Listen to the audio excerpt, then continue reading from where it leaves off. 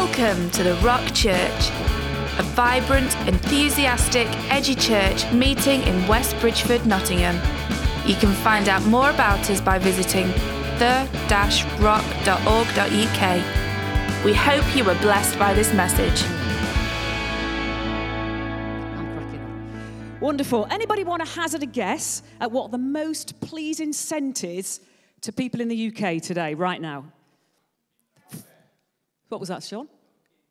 Dunkin' Donuts. That wasn't on my list, but it's a good one. Any more? Cinnamon, coffee. Any more? Fresh bread.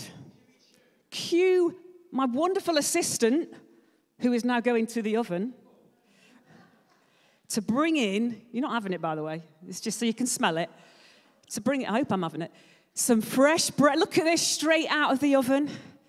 Oh, it's like the breaking of bread, isn't it? And on the night Jesus was betrayed, he took the bread and broke it and said, "This is my body."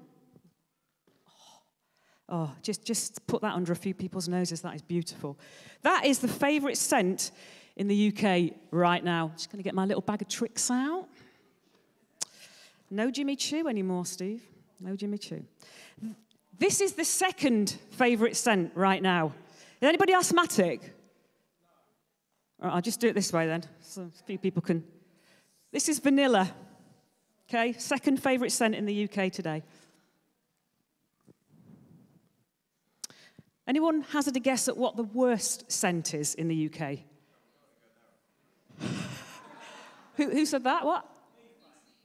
Feces. No, it's not. Farts. No, Steve can't say that from the pulpit. Could someone put him on the back row? Who? Cat week? No. I'll show you what it is.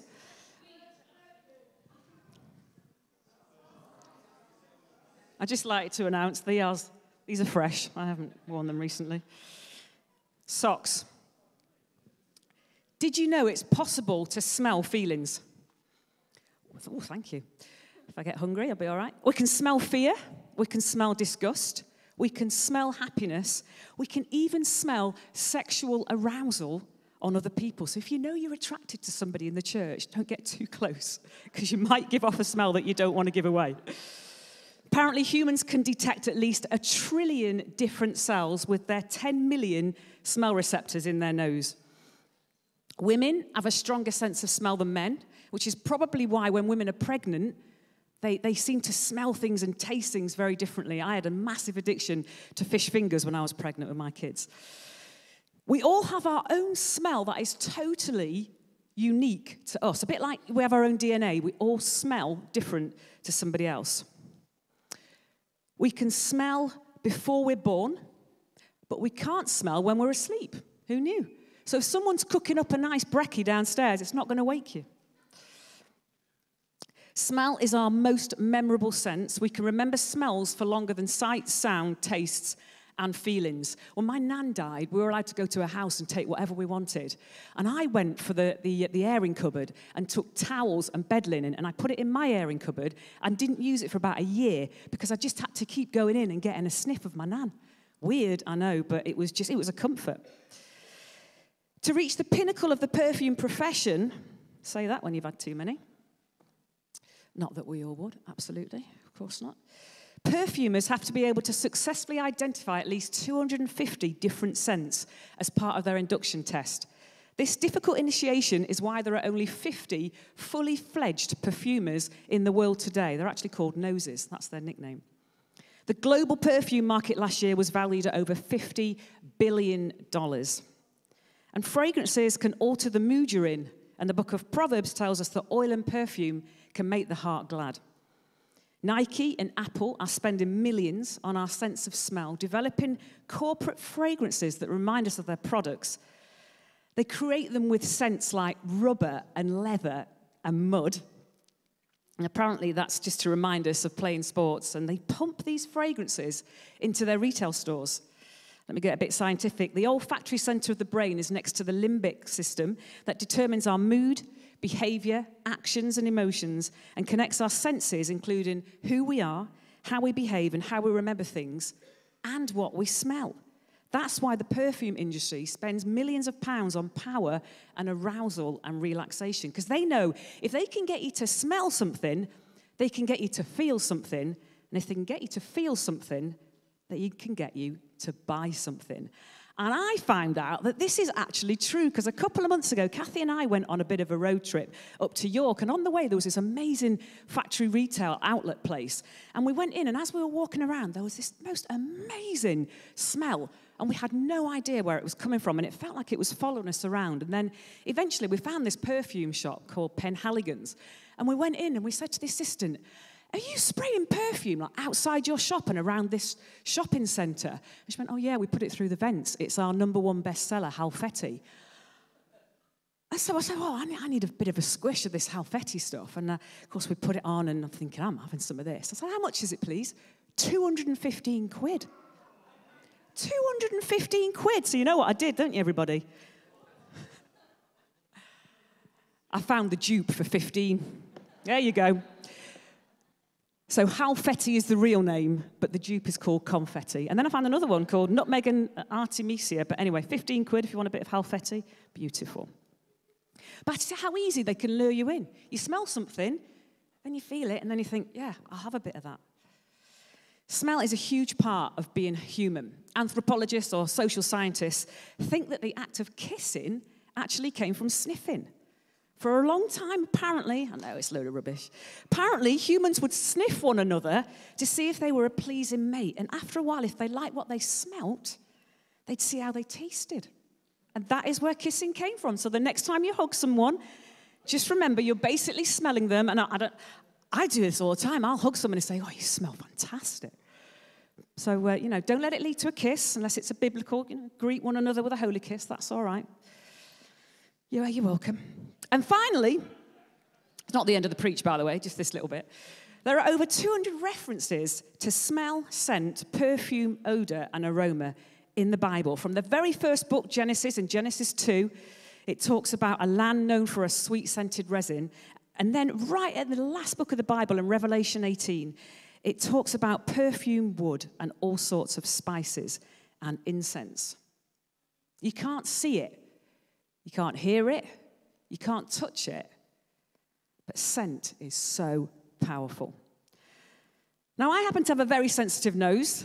I don't do bad smells well. I'm not going to tell you what they are, but contrast the bad smell to a good smell. Oh. We've heard about bread. We've heard about vanilla. What about fresh coffee? Come on, Joss is right there. Fabric conditioner. Oh. When you get in bed and you've washed and ironed your sheets, it's like, oh. And then you watch those adverts and they're still getting into bed like 3 weeks later, and mine lasts like half a day. It's like, I don't get it. Scented candles. Bit of Yankee. Love it. And then if any of you have got kids and you've ever been to a place called Sundown, if you haven't, you've got to go. They've got this Christmas ride, and it's like a kid's version of a roller coaster, but it don't go up and down, and it doesn't loop the loop, and it's literally just on the floor, but it's great. But as you go around, it's got all these Christmas scenes, and they pump through the vents things like scented cone and all Christmas scents. It's absolutely beautiful. But most of all, I love my perfume. I'm going to put them there because our other pulpit used to have a lovely little lip, and I was going to show them from the top. So apologies if you can't see them, but this is not Jimmy Choo, Steve. I'm not into that anymore. I've moved on. Got myself a new scent.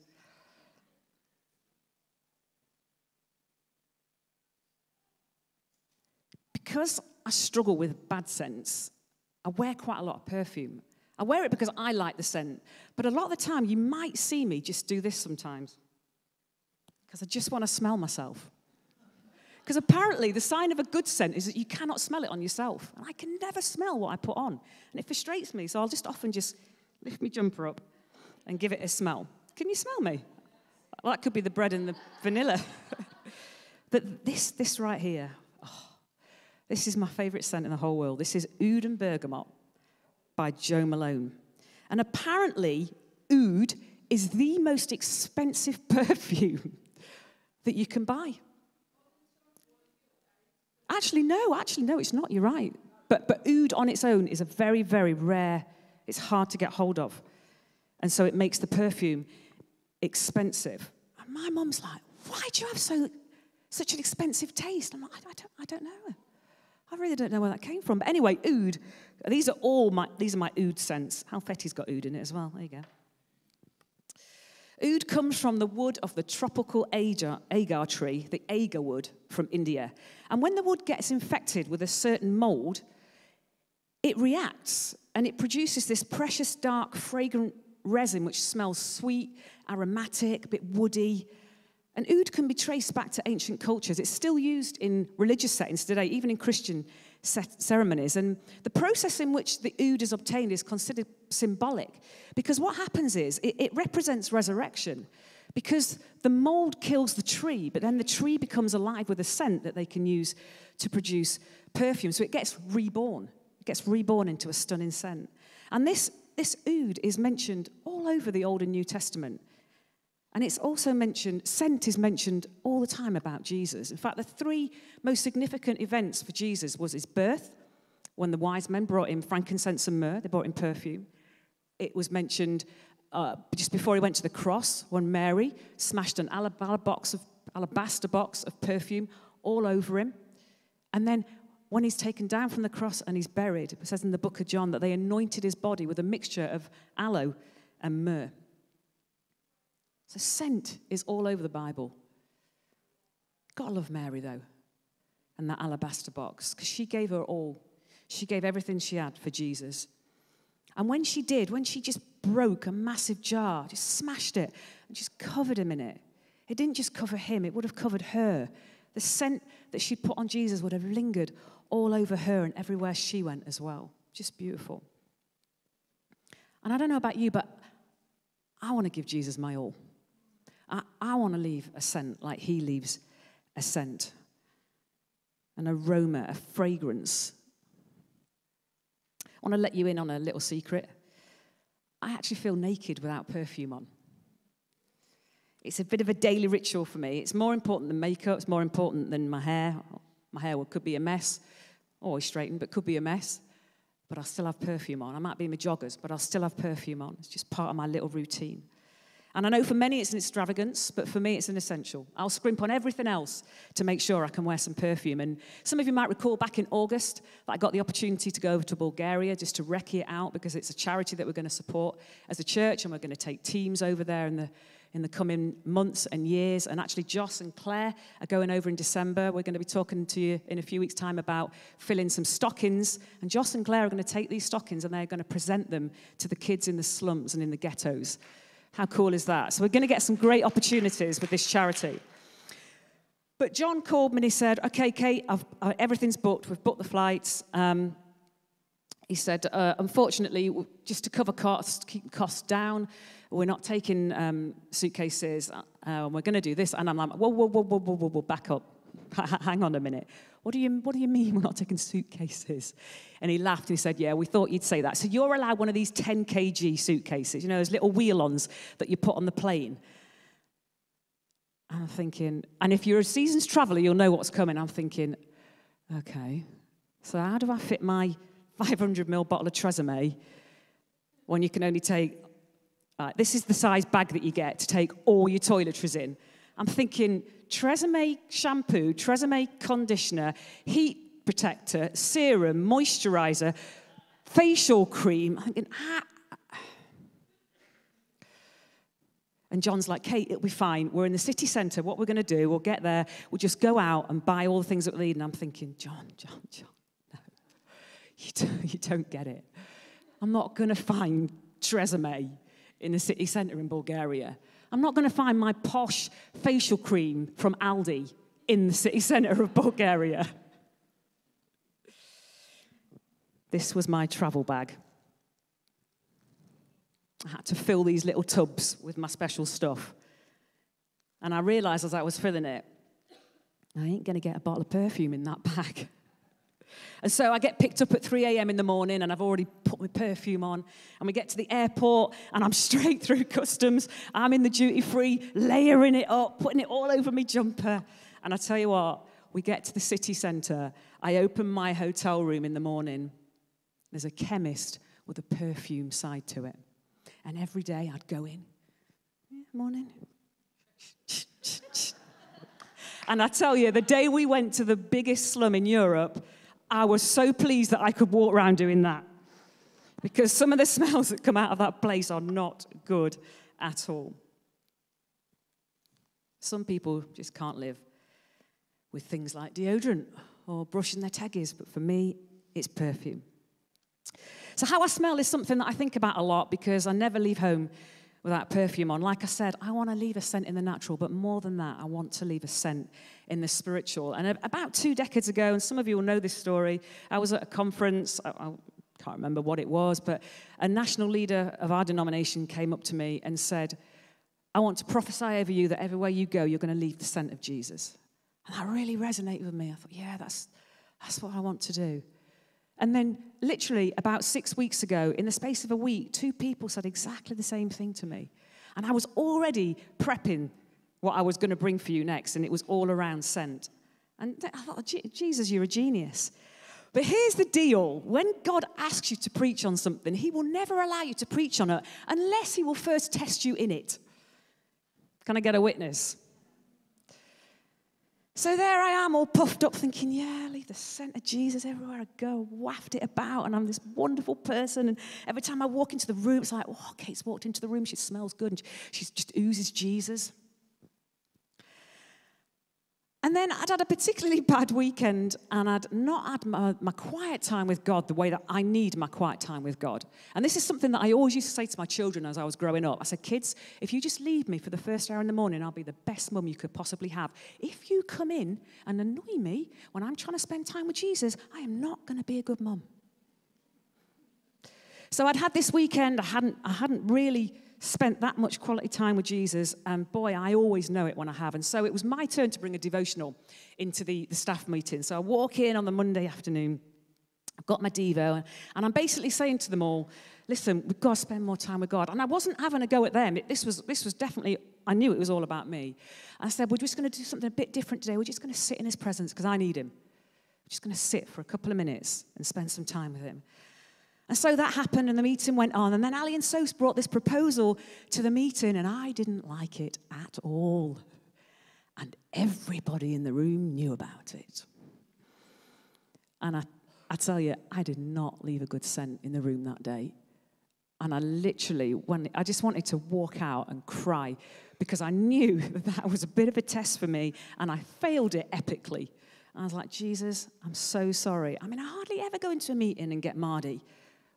Did I raise my voice? I don't think I raised my voice. Oh, I know. All right, don't get defensive. But isn't it great how the Lord will not allow us to be puffed up in the things that we hear. He just keeps us humble.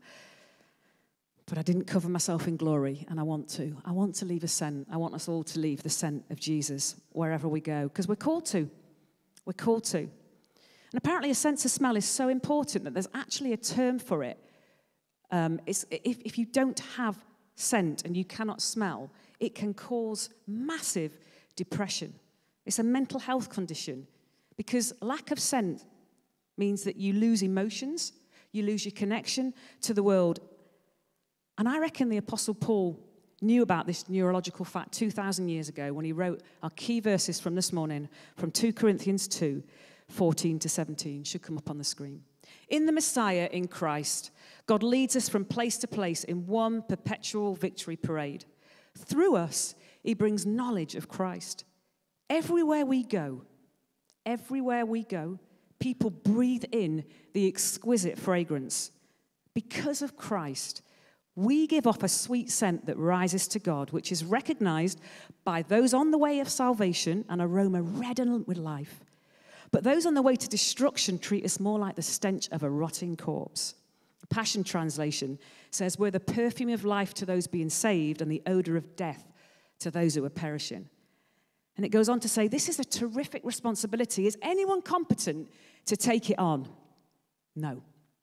But at least we don't take God's word, water it down, and then take it to the streets to sell it cheap. The Apostle Paul realized he was part of a parade.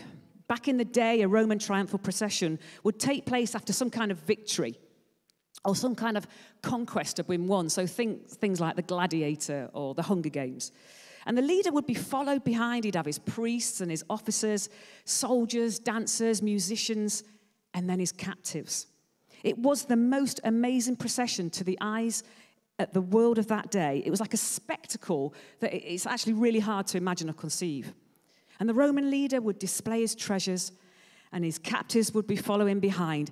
And it says this, a cloud of incense would be burned for the gods. Literally, the whole city would be filled with the fragrance. And that was the most stimulating part of the entire procession, the aroma of the event. And it represented victorious life to the soldiers, but to the captives, they knew it meant death. And in the same way, when the gospel is preached, it gives life to those who accept it, but it represents death and judgment to the ones who reject it. Believers recognize the life-giving perfume of the message, but to non-believers, it reeks of death. Isn't it amazing how the same scent can mean, but be perceived in a completely different way? Paul in these verses is saying that where Christians live out the life of Christ, a sweet aroma goes up to God. And we display humility and sacrifice and worship and obedience and the preaching of the good news of the gospel, which brings pleasure and glory to God. And when we live like that, it says we're like perfume in God's nostrils. Some Christians think God's only glorified when unbelievers are converted by the preaching of the gospel. That's not what Paul says. He says God's pleased when we preach the gospel, period. Whether men accept it or reject it. That's why it says in verse 17, we're not adequate for these things. What things? We're not adequate to manifest Jesus to a dying world. We can't live like Jesus did, not in and of ourselves. And we're not adequate to present the gospel in a way that's going to convince and convict sinners. That's the Holy Spirit's job. He's the one who does the convicting. He's the one who does the converting. We can't do any of that in our own strength. Church, there is no way in the natural that any human being would receive the gospel and repent. Why would you? The gospel is utterly countercultural to the world we live in today. It has to be the Holy Spirit to sovereignly intervene. I'm helping Kathy with Alpha at the moment in Ruddington. And we got this couple of young girls who came in. And a couple of weeks ago, they had the food. And then they went out, and we were about to play the video, and Kathy just went out, as she would, and say, "Coming in, girls." And this girl, and no word of a lie, she's probably one of the prettiest things I've ever seen in my life. She turned around at her and said, "I'm not a girl." I'm like, well, what do you do with that? She is. But she's determined that she isn't. What do you do with that? We can't change her mind. But we know someone who can. It's his problem. We're just his hands and feet.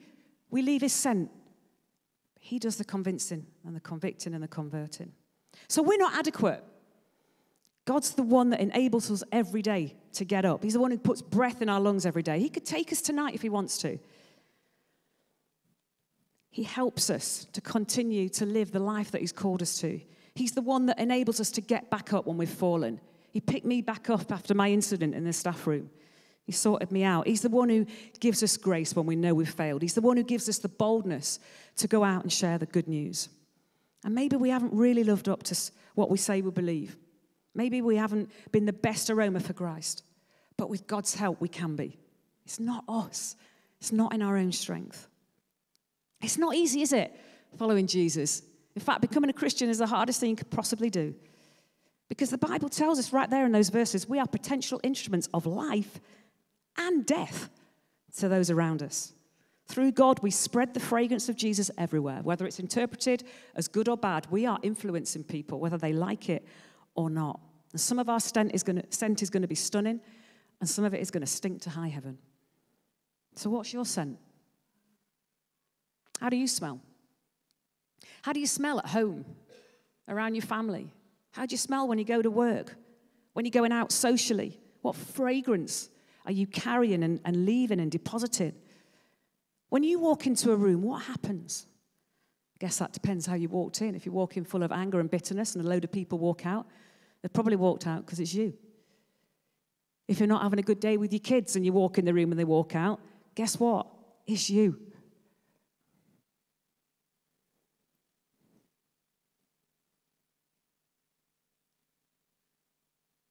What does your partner do when you walk in the room? Your friends. Do you think your friends dread it when your name comes up on a text? Think, oh, no. Yeah, not you again. What kind of scent are you leaving? Because whatever it is that's in you is going to come out of you. And if you're not in a good place, guess what's going to come out when someone squeezes you? I wasn't in a good place when I went into that staff meeting, and I got squeezed and some bad stuff came out.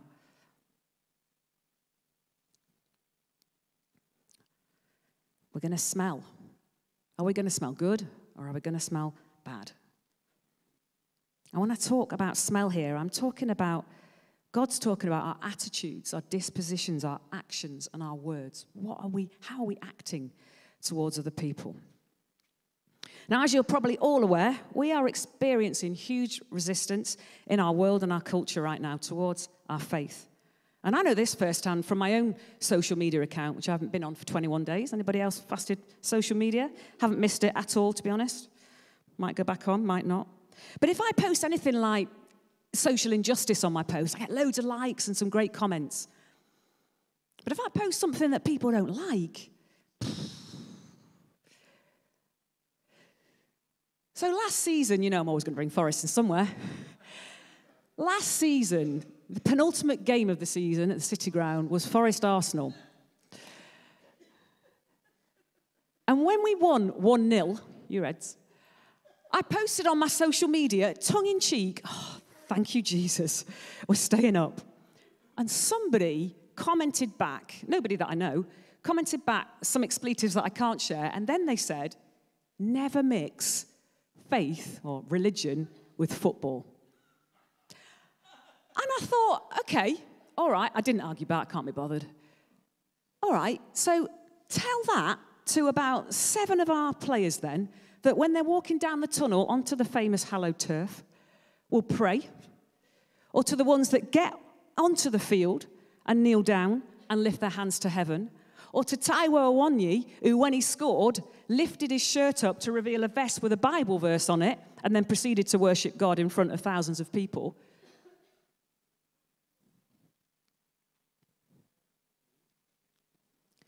Taiwo Awoniyi, mate. Top scorer at the minute. Currently injured, yeah. You're welcome. He does need some prayer. Let's pray for Taiwo. Taiwo Awoniyi. I'm singing because I've lost my place. Taiwo Awoniyi, Taiwo Awoniyi, please score a goal for me. Anyway, so listen to this. So Taiwo was interviewed recently because a commentator had picked up on the fact that when he scores now, he doesn't celebrate. So the interviewer asked him, what's all that about? And this was his answer. To be honest, it's not even intentional. It's just more of a thing I've already seen happen. It's what's supposed to be. Even when people don't see it happening, I already know. So when it happens, there's just a calmness in me.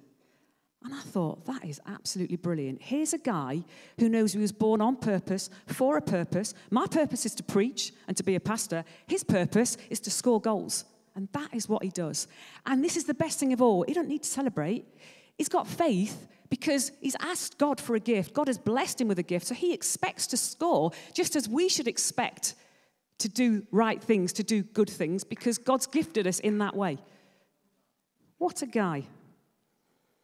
But on social media, people are so ready and so up for an argument over God. What do you mean there's only one way to God? That's a bit exclusive. What do you mean homosexuality is wrong? What century are you living in?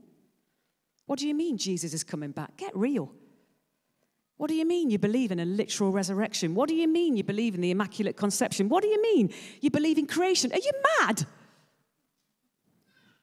So much animosity around sharing our faith in the public arena. And I think we live in fear of saying anything out of place. Gone are the days when it's easy to be a Christian in the West. Gone are the days of the UK being a Christian country, even though we are legally, because we have a main church, an established church, and we have a monarch as its head.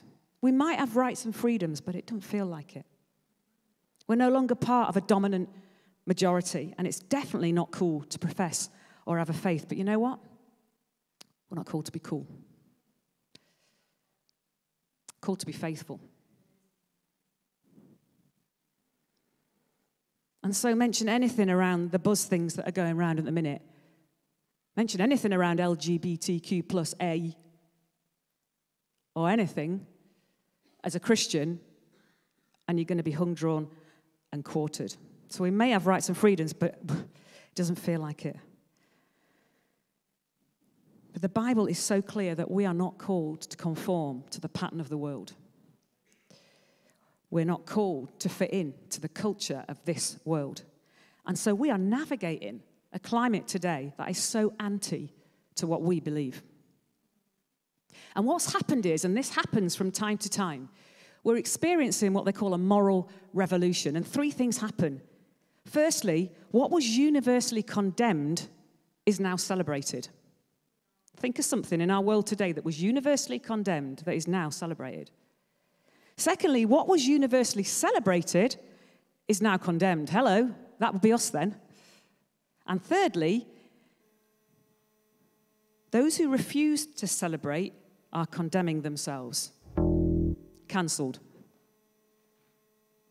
It is getting so much harder to share our faith today because the world does not want to hear it. And yet, I have seen Jesus radically change my life, turn my life around, and I have seen him do it in so many of your lives. I cannot deny that Jesus is real. He is still touching people's lives today. I can't keep that to myself. We need to be like the Apostle Paul, who said, I am not ashamed of this. For those of you who benefit on the podcast, I'm holding up my Bible. I am not ashamed of the gospel because it is the good news to those who are perishing. Listen, those who are perishing, they haven't perished yet. So while they're still here, we still have the opportunity to share the good news with them, to tell them about Jesus, to tell them about the way he's changed our lives and how different their lives can be with him in it. And we cannot afford to dilute the potency of the perfume that we're giving off. Because if we compromise on what we believe and say it doesn't really matter, if we say, yeah, not sure about the validity of creation actually, or the virgin birth, we're going to lose our scent. If we dilute down the gospel or the legitimacy of the Bible or whether Jesus is the only way to God, it's going to matter. Church, it matters. Because I learned from my research around perfume that in a perfume making class, the minute you change one little ingredient, the scent is no longer the same. The minute we take out one ingredient from this thing, our amazing Bibles, one little thing coming out changes it. It dilutes it down. It's no longer the good news. It's had a significant scent change. So we've got to keep sharing the truth, the whole truth, and nothing but the truth. You can't handle the truth. Oh, I've always wanted to say that in a sermon. And it's going to be the smell of life and hope and freedom to some, and for others it's going to stink. We're going to stink. All the things that we're supposed to do as followers of Jesus, loving our enemies, not gossiping, not having sex before we get married. I mean, these are huge things. Giving 10% of our income to the church. What? That's not appealing to the world. These things smell like death to those that are perishing, but they're not perished yet. We can keep working on our families and our neighbours. We can keep impacting Ruddington, Cotgrave and Keyworth. We can keep spreading the aroma of Christ. But we can't change any of the ingredients. We can't change the potency. So let's not be intimidated by a world that tells us to keep our beliefs to ourselves. And let's refuse to live in fear and refuse to not claim the gospel of goodness. Our generation needs us. And let's make every effort to be a sweet swelling aroma to a lost and broken world. 3 things really quickly. Just be ready. Be ready and willing to be used by God. Secondly, keep it real. Be real. Be transparent with people. It's not easy being a Christian. Don't tell them it is. It's not. It's hard. It's the hardest thing I've ever done, apart from raising children. Yeah, that's probably harder, to be fair. And third and finally, we need to be strong. I tell you what, guys, if you think it's hard being an adult and being a Christian. Try being one of our young people. Kathy got up last week. She was sharing about how we'd taken our young people away and we preached to them and taught them on identity. These guys are navigating pronouns and the transgender debate. They've got to go into their schools and listen to things being taught them that are totally different to what they're being taught in the church. And I'm so proud to stand here and say, when we were talking to them about their identity, they know who they are in Christ. Oh, they know. And they were the ones that were getting angry about the fact that they have to call somebody something and they know they're not even that. And we did not radicalize them and we did not push for that. They shared that. We were the ones who had to say, you know what? There might be people struggling, but your job is to love them. You're going to go into your school. You're going to love them regardless. If they want to be called by something else, just call them it, if that's what you need to do. But we're going to leave a scent in our classrooms, and that is what our young people are doing. How amazing. And so can I encourage you to get your perfume on?